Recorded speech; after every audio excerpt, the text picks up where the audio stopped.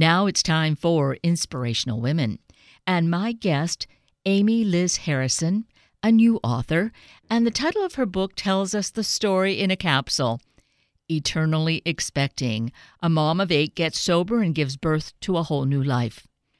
This is such an important story and book about addiction, about alcoholism, and finding recovery, being able to truly live. Amy Liz is completely honest, as we'll discover in meeting her. Amy Liz Harrison, good morning, and thank you so greatly for taking time to be with us this morning. Well, good morning. Thank you so much for having me. Well, I am delighted and really just in awe of this opportunity to have a conversation with you because, well, we'll mention the name of your book because I think it speaks volumes about who you are and what our conversation may certainly revolve around. And that is Eternally Expecting. A mom of 8 gets sober and gives birth to a whole new life, her own. That is just huge. That's a mountain of information in just a title, isn't it? Yes. Yes, it is. I try to cover all the bases. Yes. Well, you did, and it's genius. I feel that it's not like heavy plodding along. It just really gets right to the point, and you kind of grip us by our shoulders and say, "Look, here it is," and we go, "Okay, tell me more." Oh, that's fantastic. Good. Yes, that was the goal. So you succeeded. But, I mean, it wasn't just a matter of, well, I think I'll write a book. Circumstances, life, of course, presented itself. And then perhaps the pandemic coming along really was the meeting up of opportunity with a wealth of life and information. Mm-hmm. Yes. In fact, the pandemic was an interesting catalyst because I was actually afforded the time to write down my story. And I had been told over the years, oh, you should write a book someday.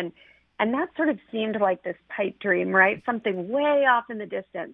And then when the pandemic hit, of course, our schedules were completely turned upside down. But as a mom, I wasn't driving everywhere. I was spending so much more time at home.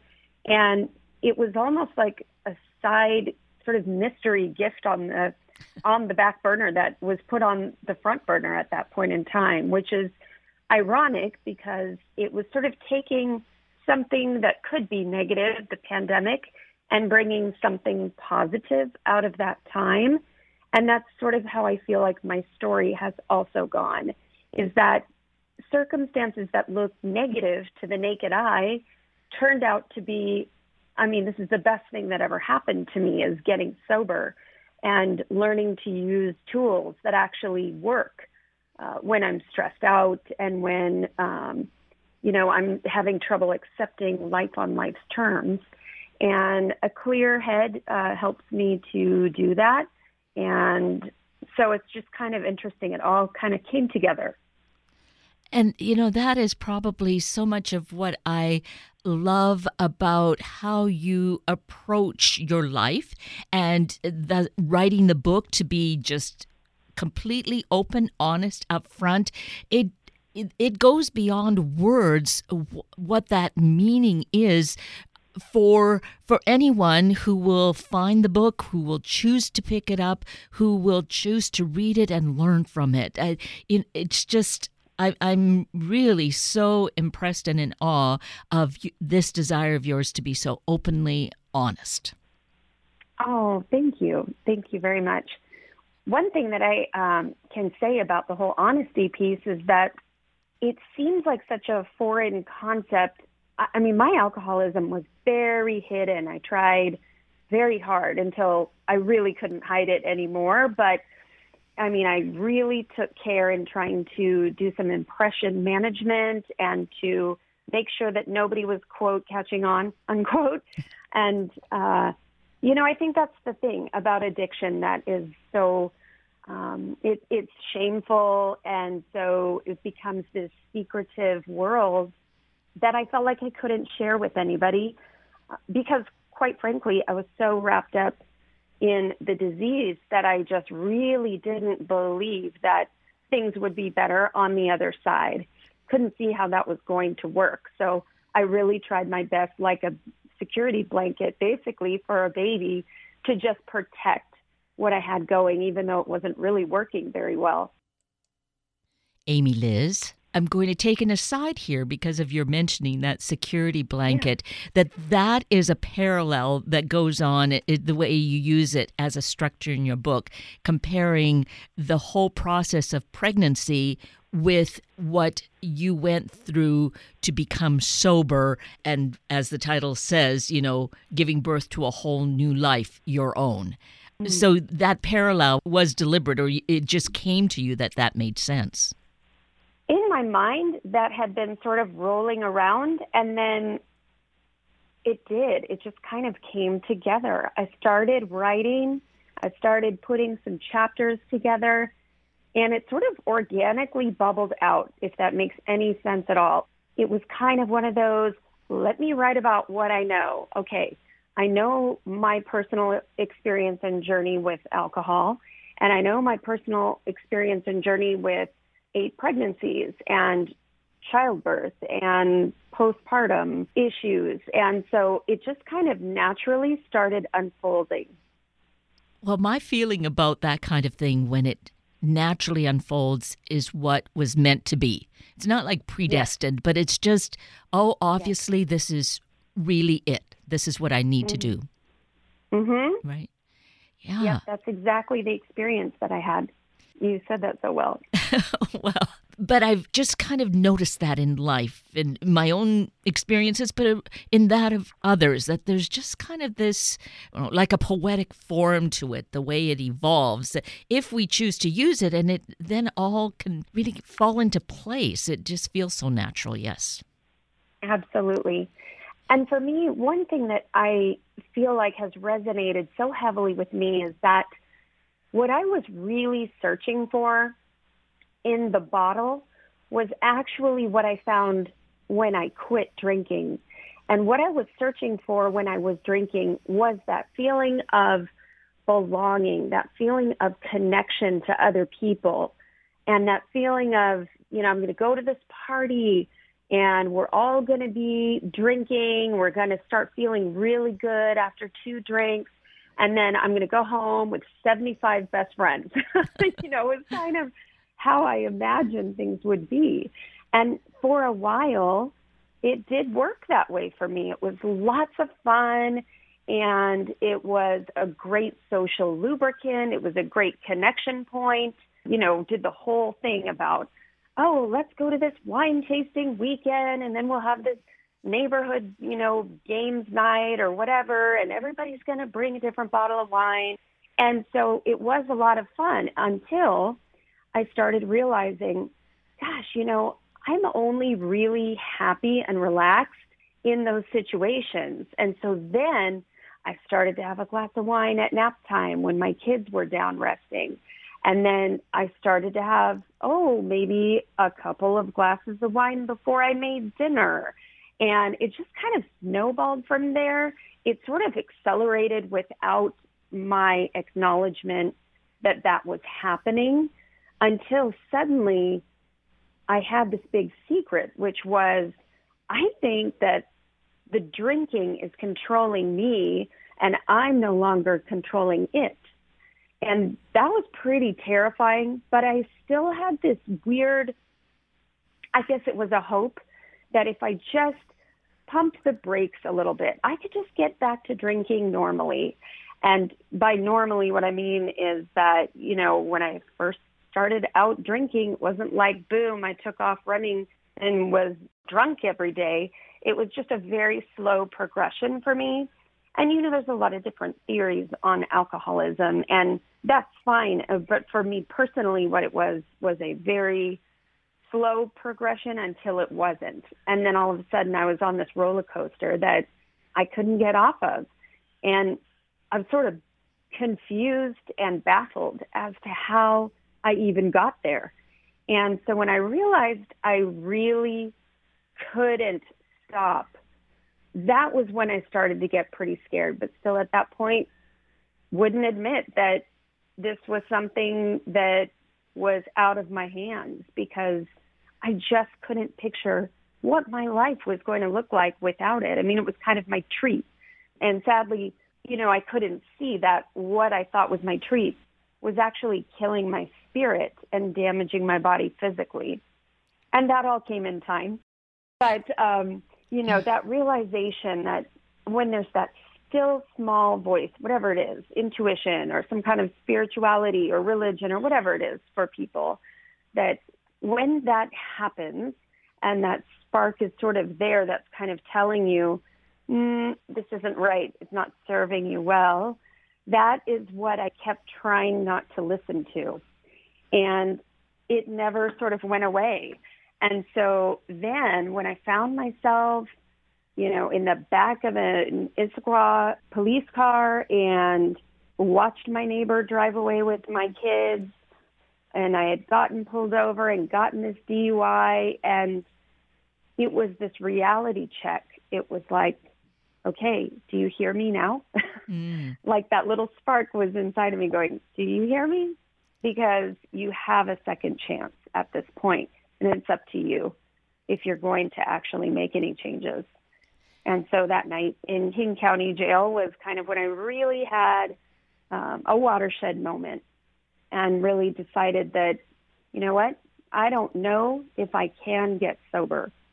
I don't know if I'm still going to have a family after I get out of here, but I have to try, because if I don't try, the alternative is more of this, and I was just sitting in this jail cell and, just emotionally just devastated and broken, and really had that feeling of complete and utter failure and just emotional shock and turmoil. And so, it was kind of one of those things where I just really had to, I didn't feel like getting sober, right? It's not like I was like, okay, it's time. It was so clear and so obvious that it was basically the only choice that I had if I wanted any semblance of my old life, if I wanted to still have the people in my life. I was going to need to try. Oh, Amy Liz, that is just an incredible, stark picture that we can get in our minds as to how broken you must have felt. But yet there was that spark. I guess there's that hope, and there's the message for any of us to know that there still is that spark that is alive in us if we want to fan that little spark and make it grow and flame, right?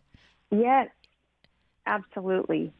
And, it's just so interesting because looking back, I can see so clearly how I really was trying to diminish all those things inside of me that made me, feeling uncomfortable and feeling, going to a party and feeling like, oh gosh, I have nothing to add to this conversation. Or, we all have situations where we just feel a little bit like maybe walking into a scenario with a little bit of fear and trepidation. And it's sort of like, okay, welcome to life. That happens from time to time. And here's the news flash. It's okay. I think I thought it wasn't okay to feel uncomfortable. And so any feeling that I didn't like, I started drinking over, right? Anytime I felt rejected. And what I would do is play into those narratives that I was creating in my mind that weren't accurate. They weren't even true narratives. They were completely fabricated stories that I was spinning based on my perception of what was going on in my life. And the more I tried to be grateful for what I had, I really had this feeling of just a shattered, almost like a rope that was just coming unraveled. I just really wanted to throw that rope around this solid piece of gratitude and just pull myself over there. But, I couldn't. And there were other things. I had some postpartum depression that I never treated, and until a certain point anyway. And just some stuff that I just let go on. I just really didn't put therapy on any kind of a priority list for myself. I really didn't put connecting with others who maybe struggled with the same issues that I struggled with, whether that's things from my past or whatever. I just really did not make that a priority because I thought, you know what, I'm mom. I got to pull it together, and I don't want anything to look bad, so I'm just going to keep spinning these plates until they crashed. So that for me that's my biggest probably message for other women or men, stay-at-home parents or not, or really truly anybody who just has that kind of deep sense of authentic longing and connection, is that really it's never going to be found in the bottle or drugs or food or sex or whatever you want to substitute it with. It's just that self-care, and it's that seeking of, what is the root of what I'm feeling, and what are some needs that maybe need to be addressed that I'm not addressing, and that I'm worth it, and that my family is worth it. And really, when I made that connection finally, and it took 2 times in rehab for me, but when I got to that point where I really thought, you know what, I think I am worth it. I think me as a person, not as a mom, not as a wife, daughter, friend, I think I might be worth a better life. And when I started to believe that and set aside all of those lies about who I was and wasn't, and all of that focus and those shame spirals of, waking up and just hating myself, I started to do that footwork, and it came in time. It came.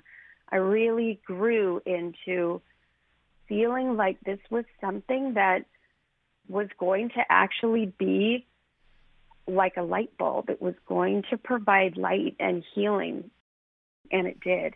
Sobriety has just done that, and snowballed, completely snowballed for me. And everybody's story is different, and it just so happened that my husband stayed with me and walked me through all that, and as a result has seen a ton of changes in his own life in areas where he used to be super sort of rigid and judgmental. He's really backed up now, because addiction kind of naturally does that when you face these things in your life that are, these powerful experiences that affect you. And of course, I thought I was only hurting myself. But, obviously he was standing there with the shrapnel and just trying to pick up the pieces and hold it together after this devastating event of this DUI. And so the two of us grew even closer together through all of this, through me making a complete disaster of my life, to getting help in healing. And that's another thing, just little sidebar that I wanted to say, is that I believe there are many different ways to get sober. I don't think there's one size fits all for everybody. For me, it happened to be a 12-step fellowship, but there are many paths. And I think that was a key part to my healing, was being open, because I was really not looking forward to going to a bunch of church basements and, meeting with old guys who are sitting around smoking. That was not my idea, of a good time. And, it's just interesting the way things pan out, because now that's where I go to find peace and solace, as strange as that sounds. But again, I had to open my mind to that whole path of, well, if I look at this differently, or if I walk into a situation and open my mind and don't have prejudgments about it, who knows what could happen, right? It could just open a door of possibilities. And that's what happened for me. And so it's not like today my life is fantastically perfect all the time. Absolutely is not. Life is relentless, right? And it just keeps coming at us. And so now my challenge is to stop and just go, okay, what's happening here? I'm feeling stressed out. I'm feeling whatever it is, out of control or powerless or like I don't know what to do in this situation. And then I just kind of am able to use my tools, whether that be work on a spiritual connection that I have, whether that's calling somebody else I know in my 12-step fellowship, and just reaching out and saying, hey, I'm feeling this way. That has made all the difference because I'm no longer a secret, right? So I'm only as sick as my secret. And that's a kind of a popular phrase in the addiction world, I should say recovery world. But it's very true, is that if I'm a secret and if I'm not open and honest about how I'm doing and what's really going on and how I'm viewing things, I can't get better. I can't get that shift in perspective until I get honest. And so that's what I work on today. So beautiful. And again, so honest. Your story is a story we need to hear, that really needs to be broadly shared, because we can see the broken people, the broken lives all around us, especially on the streets, and to be able to convey to them there is this hope. You need to trust that whatever stories, like you said, the stories, these lies you tell yourself until you decide to really just stop and seek help and share, right? Absolutely. And that, the fear of failure and the fear of what's going to happen next and what about this, that, or the other thing, or I had 1,000 fears and excuses. And the thing about it is anything was better than what I was doing. Truly. And even if I failed, 10,000 times, and when I say fail, the definition of that word is so interesting anyway, because what would failure even look like? If I'm trying, that's not really failure in my mind, but I think I thought it was.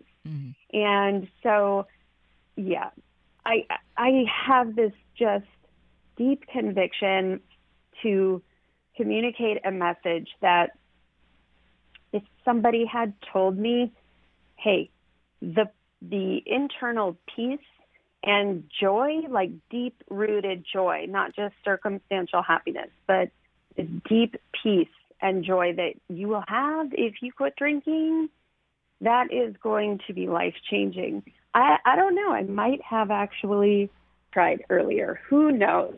But I believe everything kind of unfolded in its time because it did. It just needed to. That's how I feel like it was just kind of meant to be, and the universe laid it out that way for me and for my family.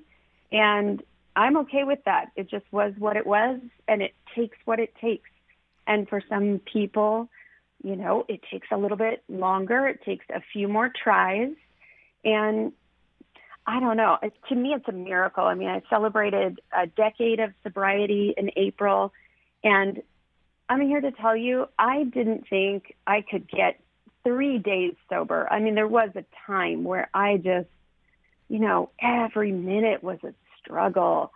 And so to put those hours together and watch them turn into days, which turned into weeks, which turned into months, which turned into a couple of years, and then all of a sudden I had 10 years.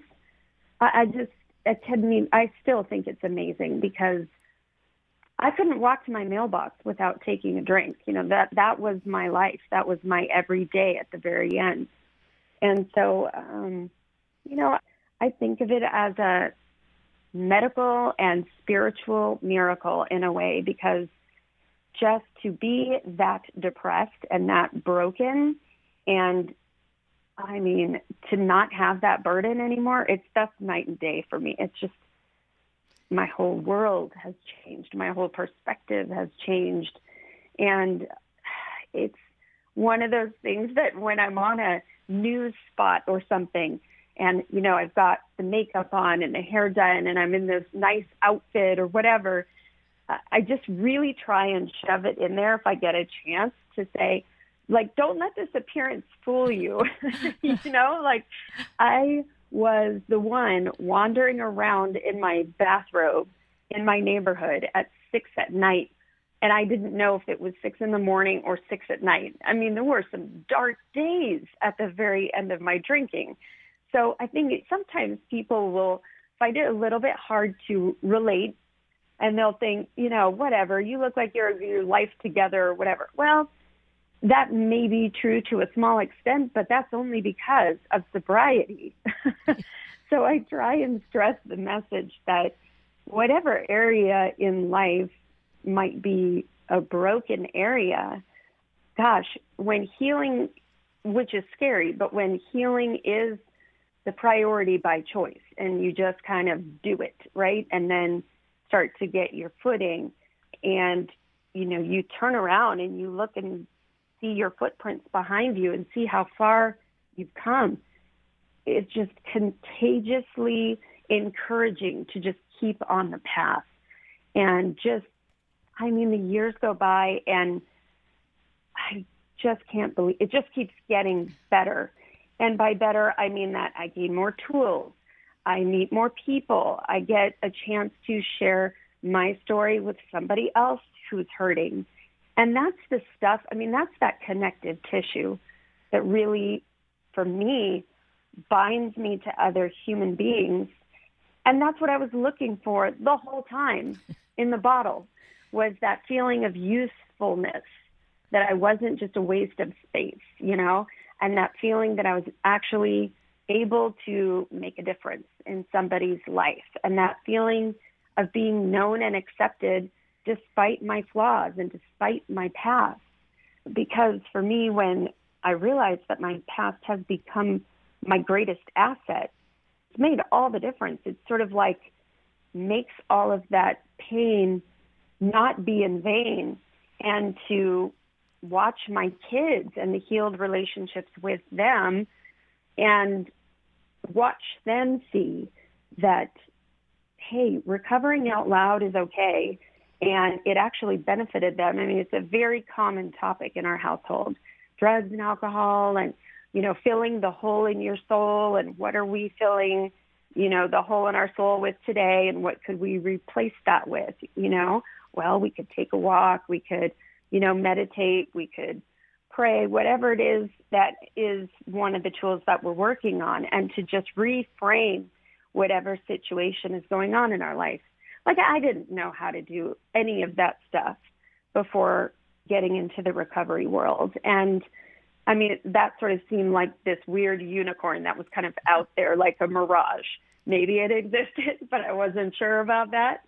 And so it is fascinating, and it's just so fulfilling to even see my kids adopt some of these principles in their own life. And, it's amazing. My husband and I, we ended up having a surprise 5th baby, and then we had 3 more because we didn't want her to grow up alone because we had seen what a joy it was for my first 4 to grow up together, and so our first 4 together to grow up as siblings. And it's been a journey that I never, ever expected, of course, but I wouldn't choose it any other way, including getting that DUI and going through all those hard days, getting sober, those early days.